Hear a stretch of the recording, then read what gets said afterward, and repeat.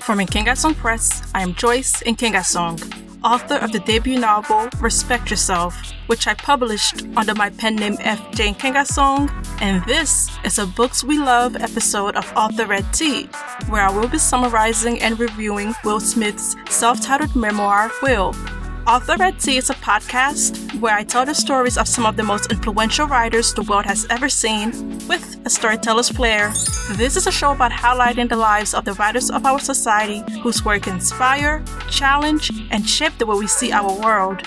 While this may not be a messy show, I can't promise that no tea will be spilled, so keep your napkins close. Seriously, for this episode, you definitely need your napkins on standby. You've been warned. Please like and follow this podcast wherever you're listening and leave us a comment. You know I love to read. For more information on where to listen to Author Red Tea or to watch the YouTube version of this podcast, please visit our website, nkengasongpress.com. That's NKENGASONGPRESS.com. nkengasongpress.com. You can also get direct links to our podcast and YouTube channel on our website. As I said before, in this episode, we're going to be talking about Will Smith's memoir, Will. The memoir was published on November 9th, 2021, and a contributing author is Mark Manson. I'm sure you all have heard of him. He's the author of the self-help book, The Subtle Art of Not Giving a Four-Letter Word That Begins with F. In the memoir, co-written with Mark Manson, Will takes readers on his journey to self-discovery. He starts the memoir by telling stories from his childhood and takes us all the way through to his current life. From reading the memoir, readers learn about how Will's background has shaped him into the dominant force he has been in the entertainment industry. From his early beginnings as a rapper, going by the moniker The Fresh Prince, to his starring on the hugely popular television show The Fresh Prince of Bel-Air. Then there's his tenure as a movie star, where he has played leading roles in 29 blockbuster films that have grossed over $6 billion worldwide. I've always been a Will Smith fan, and I've long looked up to him for his positivity, self-discipline, and hard work. And also, I should note that we share the same birthday, September 25th, yes to the Libra Nation. So, when I heard he was releasing a memoir, I was first in line to purchase a copy before it was even officially released. I decided to listen to the audiobook version of the memoir because Will narrates it, and I was so grateful for that because he did an exceptional job in the narration. You can tell he's an actor by the way he mimicked the speaking voices of some of the characters that showed up in the book. So yes, I highly recommend that you listen to the audiobook version of the memoir. Okay, I know that some of you are here for the mess, especially in light of recent events. Cough cough, the slap. Anyways, so before I begin my summary and commentary of the book, let me say this one thing. Reading Will's memoir provided me a tremendous amount of insight on why Will has made the choices he's made in his personal life. And to me, what I've learned from his book has shed light on why, over the past few years, the veil of privacy that once shielded the Smith family has now been lifted, starting with the Red Table Talk, the scandalous entanglement, and the night at the Oscars where Will's rash behavior soiled the pristine, scandal-free image he has been cultivating since he first gained mainstream popularity over 30 years ago. Okay, let me get into the summary and provide my commentary. By the end of the episode, Slapgate will begin to make a lot more sense to you, I promise.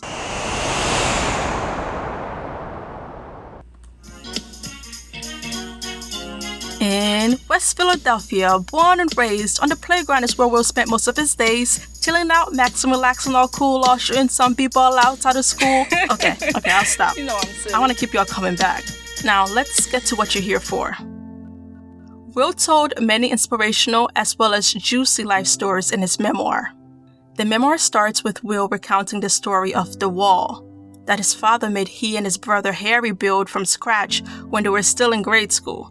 You see, Daddy-O, as Will calls his father in the memoir, tore down the old crumbling wall behind his refrigerator repair shop and told Will and his brother that they had to fill the hole by building a new wall in its place. The assignment was for Will and Harry to build a wall 20 feet wide and 12 feet tall. Will and Harry looked at each other in astonishment. Daddy-O tells them that Not only does he want them to lay the bricks to build the wall, but he also wants them to make the bricks by mixing the mortar themselves or by hand. Daddy-O tells them that each day after school, they have to come to his shop to work on the wall. The same for their weekends and holidays. This is their new job, and they can never take a day off. As you would expect, Will and Harry were not happy about this. One day, Daddy-O overhears Will complaining to Harry. "What's up with Daddy-O? Us building this wall is impossible," Will sulks. Daddy-O overhears Will and gives them a piece of advice that I myself appreciate from this story. Daddy-O tells them that instead of thinking about the grandiosity of the wall, they should be focusing on the next brick they have to lay. And before they know it, they would have laid the last brick. I like that Will starts off his memoir with this anecdote because I think it explains how Will has propelled himself, one opportunity at a time, to attaining the blockbuster movie star status he holds today. In my opinion, the story about the wall provides one of the most important lessons that can be learned from this memoir. The major takeaway that I hope sticks with you, as it has stuck with me, is that when you set a lofty goal for yourself, set your eye on achieving one task at a time that will lead you to attaining your goal, instead of focusing on the grandiosity of the goal itself. And while you're at it, try to enjoy the process. In the rest of the memoir, we get more accounts from Will's childhood and his complicated relationship with his father. You see, Daddy-O, for all the great lessons he teaches Will, is also a traumatizing source in Will's life, because Daddy-O is verbally and physically abusive to Will's mother, Mom, as he calls her. Even as an adult, Will is still traumatized about he and his siblings witnessing your father beat your mother. In chapter 1, titled Fear, Will writes that when he was 9 years old, he saw his father punch his mother in the side of the head so hard that she spit up blood and collapsed. He remembers always being in a state of fear as a child. He was afraid of his peers at school, afraid of being made fun of, and most of all, he was afraid of his father. Will saw himself as a coward for being so afraid. Even though he was just a little boy, he felt he was a coward because he was never able to stop his father from abusing his mother. He was the eldest after all, he felt, so he should have been the one to protect his mother. A true Libra, when confronted with his father's abuse of his mother, Will chooses the peaceful route, playing the jokester, thinking that if he was funny enough, he would make everyone happy, which in turn would mean that his mother and father would not fight. But no matter how funny Will tries to be, year after year, his father continues to be physically abusive to his mother. Mom does leave Daddy-O at some points during Will's childhood, but each time she comes right back. The relationship does eventually come to an end, but it won't be until Will is 20 years old. As we find out in chapter 9 of the memoir, finally, all fed up, Mom decides not only to leave Daddy-O, but to kick him out of the house. Yes, ma'am. Despite all the trauma his father has caused him, Will loves his father. He recalls how throughout his life, his father was present, there for all his pivotal moments. However, Will just can't seem to forget all the hurt and pain that his father caused his mother. When Daddy-O became wheelchair-bound during the later years of his life, Will, who was caring for Daddy-O at the time, one night considered pushing Daddy-O down a flight of stairs as he willed Daddy-O to use the bathroom. Will thought, if I push him down the stairs, I will finally get revenge for all the hurt he caused Mom. But Will doesn't. Another thing that is worth noting from chapter 1 is that even as an adult, Will still lives in a constant state of fear. In chapter 1, he states that throughout his career, he has carefully crafted his image to hide the coward from the world, which deep down he believes he is. Keep this in mind for the later parts of this episode where we dissect the events leading up to this slap. Chapter 2 is titled Fantasy, and it's another important chapter of the memoir. In my opinion, this chapter explains a lot about Will's personal and professional life. In this chapter, Will states that his two greatest gifts that have propelled him to the mega movie star that he is today are his imagination and his work ethic. He states that when he combines the two, he can make money rain from the skies. Growing up, Will's great imagination did not make him popular with the other kids at school. They all thought he was a liar. You see, Will had a hard time telling the difference between fantasy and reality. Will tell his friends at school stories that he thought were true, but in reality, he had imagined the whole thing.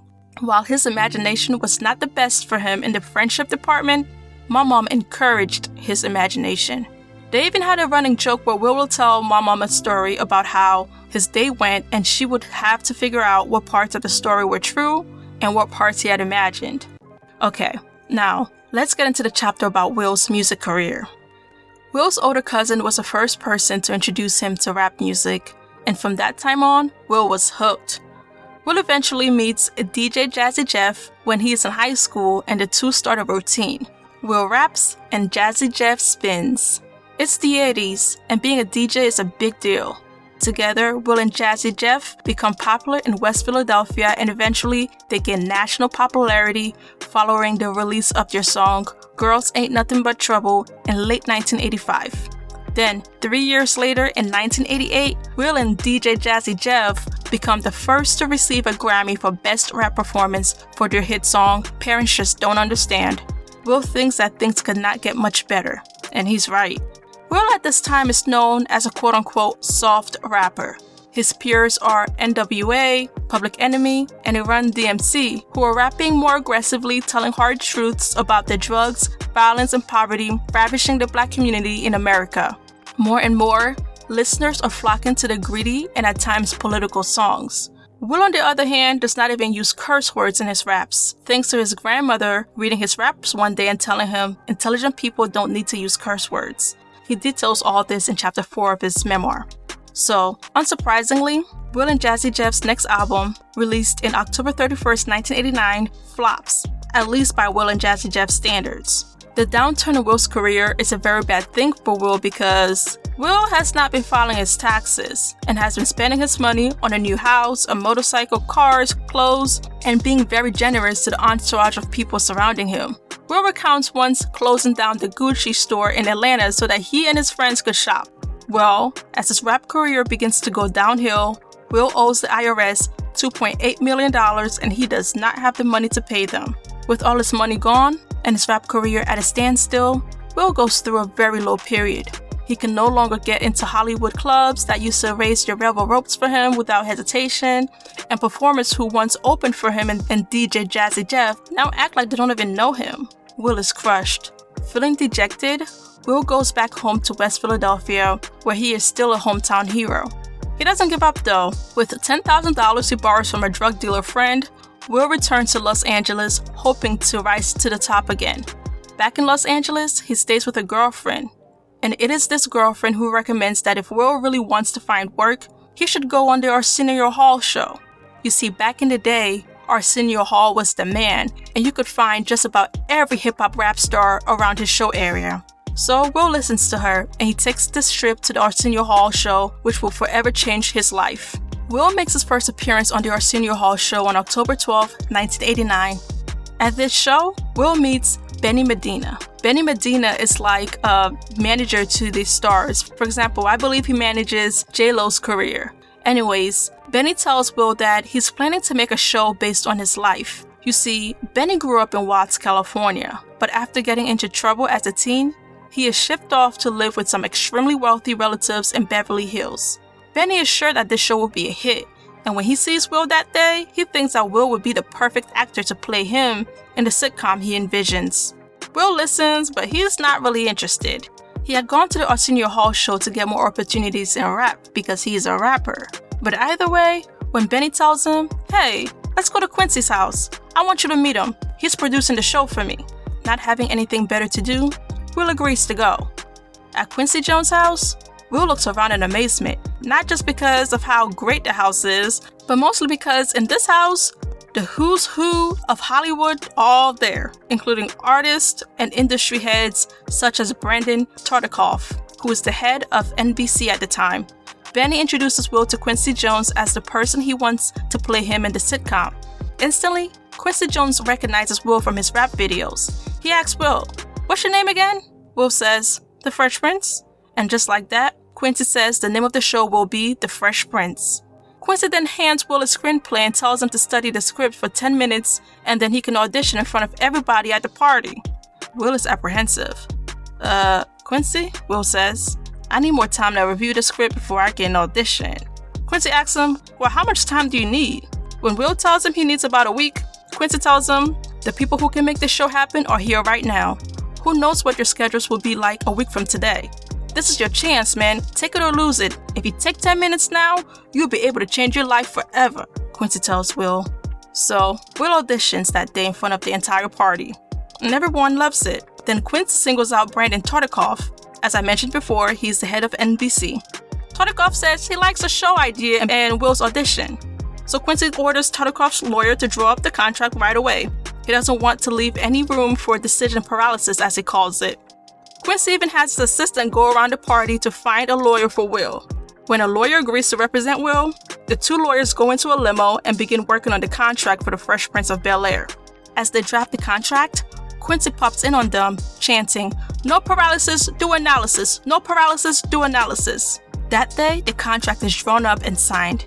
And on September 10th, 1990, the very first episode of The Fresh Prince of Bel-Air airs, and the rest is history. Will is absolutely one of my favorite actors. I admire how he is one of the few actors to transition himself from an actor in a television sitcom to leading man in major box office movies. His first major movie role was in the drama 6 Degrees of Separation, and his first leading role in a major film was when he played Captain Stephen Hiller in Independence Day. Will eventually works his way into playing Muhammad Ali in the 2001 biopic Ali, a role he received a Best Actor Oscar nomination for, but ultimately lost that night to Denzel Washington. Some of Will's other notable roles are in the movies Men in Black, Bad Boys, 7 Pounds, and the list goes on. In his most recent movie, King Richard, he plays Richard Williams, Venus and Serena Williams' father. He eventually wins the Best Actor Oscar for this role. But what a night that was. Before I get to that, I think it's only fitting that I talk about Will's love life. If I were speaking about Will's love life about 5 years ago, I probably wouldn't have much to share. Sort of like in that episode I just did on Chimamanda Ngozi Adichie's life. If you haven't already, check it out. However, thanks to the Red Table Talk, a Facebook show that his wife Jada Pinkett Smith hosts with her mother Gammy and their daughter Willow, the Smiths' personal life, especially the Smiths' marriage, has now turned into a topic of public fodder. Before I get into Will's relationship with Jada, let me start with the girlfriend Will had at the beginning of his rap career. Boy, do I have a real treat for you. As I mentioned earlier, Will's experiences growing up in a home where he witnessed his father beat his mother had a tremendous impact on him, and it also impacted his relationship with women in a tremendous way. From what I've gathered from his book, Will seeing his mother suffer abuse at his father's hands gave him this complex about pleasing women in his life to make sure they were happy. He had this complex where he never wanted to hurt a woman, as he had seen his father continuously hurt his mother. He wanted to be a better man than his father. Case in point, his relationship with Melanie Parker, which Will speaks about in chapter 9 of his memoir. Will and Melanie were together during the height of Will's rap career, years before he got the role on The Fresh Prince of Bel-Air. For a bulk of the beginning of his relationship with Melanie, Will was on tour, but as soon as tour was over, he would rush home to Philadelphia to see Melanie. His friends on tour with them were always annoyed because Will had this habit of kicking all the female fans off the tour bus. Will was so committed to Melanie. Then, one day, after rushing from tour to go see Melanie in Philadelphia, Will discovers that while he has been staying true to Melanie, Melanie was finding comforts in the arms of another. Will knew something was up as soon as he saw Melanie and the way she was behaving. The thing is, as Will tells us in chapter 1 of the book, he has a very high level of emotional intelligence. He is able to easily read a room. He grew this skill as a survival mechanism because living in a home where misreading a facial expression could lead to him, or even worse, his mother, falling victim to his father's wrath, Will learned how to tell when his parents and siblings were happy or unhappy, deciphering people's emotions down to even the most minute detail. So when Will steps into Melanie's aunt's kitchen, as he usually did straight from the airport, he instantly knows that something is not right with Melanie. He can tell that although she seems happy to see him as usual, something about her actions is not matching up with what he assumes is going on in her mind. Then, later on that night when they're sitting on her aunt's couch watching Trading Places, starring Eddie Murphy, as they had done many times before, Will notices that Melanie is laughing harder than usual. Fully committed, Will jumps off the sofa and accuses Melanie of cheating on him. It was just his last-ditch effort to figure out what was going on. But to his surprise, Melanie confesses to cheating on him. Will is crushed, but he doesn't know what to do. Melanie's crying before him, he's feeling a lot of pain in his chest, but he doesn't know how to react. In that moment, he tells himself that a normal person would do something. What do you do when someone cheats on you? He asks himself. He needs to break something, he decides. That would really show how angry he is. Although he doesn't really feel the anger, he mostly feels hurt that while he was staying true to Melanie, she was cheating on him. Will spots an iron log poker by the fireplace. He picks it up and begins to break the glass panel windows of Melanie's aunt's house, one by one. He breaks about 12 of them before he drops the iron log poker. Then he worries, what if Melanie's aunt heard the whole commotion? At that moment, Will decides to leave the house. As he walks home to his mother's house, which is nearby, Will begins to laugh to himself. He has never done anything like this. He doesn't even know how he got the nerve to do that. The whole situation is funny to him. The laughter is shooting the pain in his chest that is growing minute by minute. He was in so much pain, yet he doesn't know how to express his pain naturally. He has been so used to covering up the pain he was feeling with laughter when he was a child, but now as an adult, he no longer has to worry about Daddy-O's wrath if he chooses to naturally express his negative feelings. But he doesn't know how to. He is in so much pain, but he doesn't know how to genuinely express it. Then, Will blames himself for Melanie's cheating. If he was a good enough boyfriend, Melanie would never have cheated, he thinks. Just as he felt, if he wasn't such a coward, he would have been able to protect his mother from his father's abuse. Again, he has failed another woman. Will wants to do all he can to make the women in his life happy, and again, he has failed. Still hurt by Melanie's infidelity, Will decides to play another role. This time, he wants to be the ladies' man. In his memoir, he tells us that he sleeps with so many women, hoping that this will make the pain go away. But after each woman he sleeps with, he feels even worse. Not only is he hurt by Melanie's betrayal, he's also hurt by what it's led him to. Being a player is everything he is against. Players hurt women, and Will Smith is not like Daddy-O, and he doesn't hurt women, he thinks to himself. Also secretly, with each woman he sleeps with, he's looking for the woman who would love him, heal him, and make the pain he's feeling go away. Up to that point, at age 20, Will had only slept with one other woman besides Melanie. Soon, he decides that he wants Melanie back. The very person who caused him the pain is the same person he decides can help make the pain go away. Will forgives Melanie. Well, not really. He just knows that he wants her back. Before Melanie decides to work things out with Will makes an unspoken promise to her. If you take me back, I promise I'll be good enough. The problem is, although Will tries to, he just can't forgive Melanie. Instead of trying his best to make their relationship work, he does a bare minimum, feeling that she should be grateful he took her back. Eventually, Melanie leaves. Now that I've given you that backstory of Will's love life, let's fast forward to some years later when Will first meets Jada in 1990. The location is outside the casting office of The Fresh Prince of Bel-Air. Will spots Jada as she is angrily walking out of the casting office. "What up, shawty?" he calls to her. Jada looks at him, rolls her eyes, and with a wave of a hand, she barks at him, asking him to move out of her way. Will had no way of knowing that just minutes before, Jada was told that she could not get the part to play his girlfriend on The Fresh Prince of Bel-Air because at just 5 feet tall, she was too short. Fun fact, Nia Long, who ends up getting the role, is 5 feet too, so I guess every inch counts. When Will finds out that Jada has booked a role on the sitcom A Different World, nothing can keep him away. Him and Alfonso Ribeiro, who plays Carlton on The Fresh Prince, decides to go to sit in the audience for the taping of A Different World. Will plans to formally introduce himself to Jada right after the taping ends. So that day, he wears his best outfit, and he and Alfonso, attend the taping. During a break in the taping, however, Will meets Cherie Zampino, who is also at the taping. They catch eyes, and the two begin to talk. She thinks he's hilarious, and she laughs at all his jokes. In that moment, Will totally forgets why he was even there, and he and Cherie leave for dinner. They leave before the taping is even over. Will won't get to meet Jada that night, and 3 months later, Will marries Cherie, and soon, Cherie is pregnant with their first son, Trey. Will and Cherie's marriage is off to a great start. Will loves that he and Cherie are a team. She's a great conversationalist and hostess. She prepares great meals and keeps their guests entertained. She is there to fill in the pieces when Will is not available. Will thinks she is just the woman to be by his side as he climbs the ranks in show business. Then, Will gets the movie role in 6 Degrees of Separation, and desperate to prove himself as a serious actor, Will decides to try method acting for the role. Soon, Will loses himself to Paul, the character he's playing.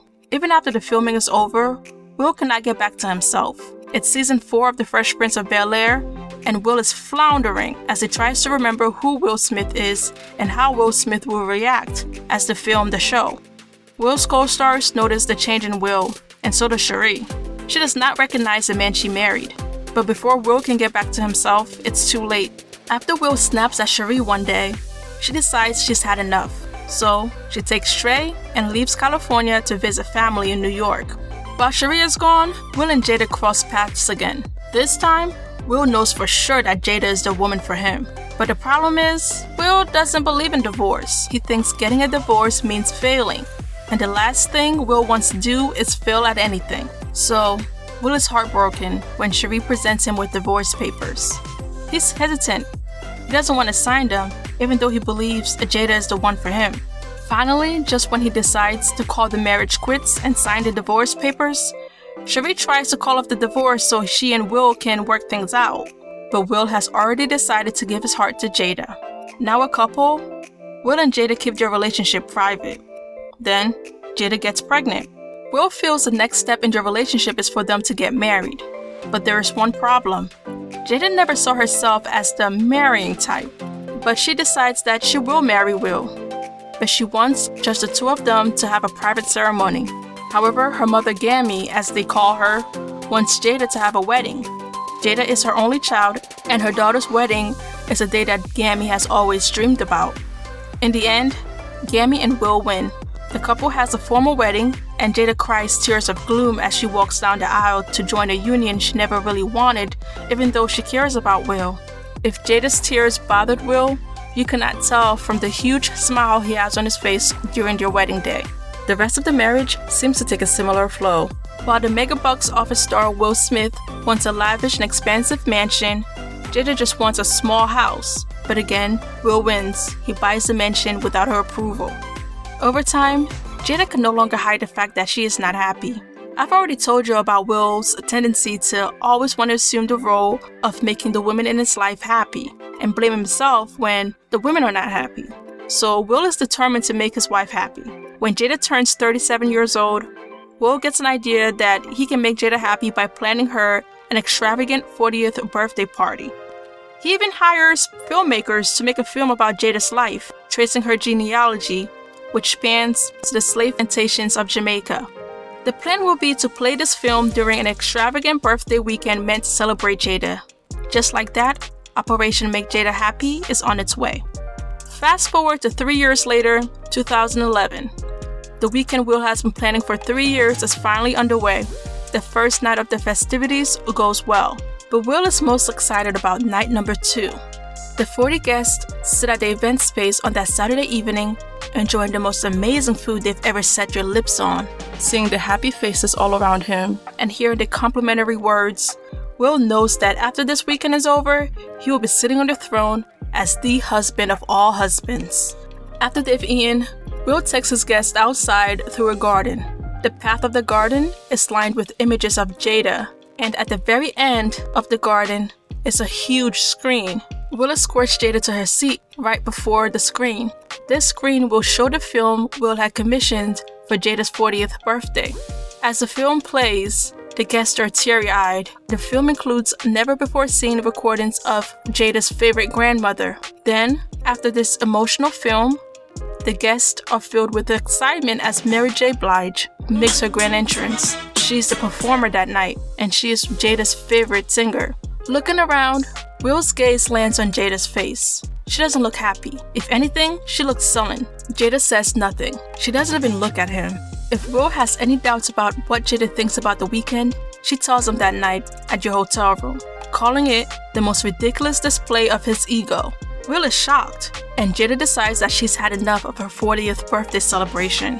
After this fiasco of a weekend, Will decides that he will retire from trying to make Jada happy. Soon after, Will and Jada begin to refer to themselves no longer as man and wife, but instead as life partners.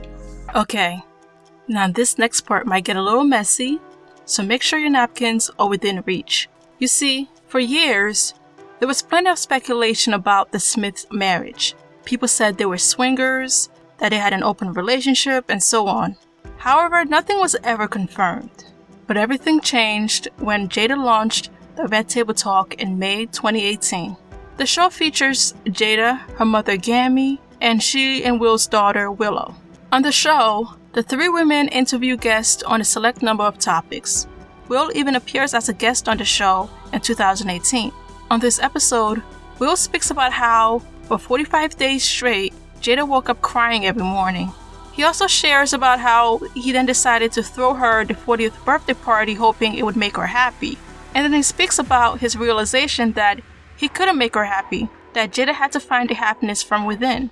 Knowing what we know about Will from his memoir, I can only imagine the pain that he must have felt when he came to the realization that he could not make his wife, the woman he loved so dearly, happy.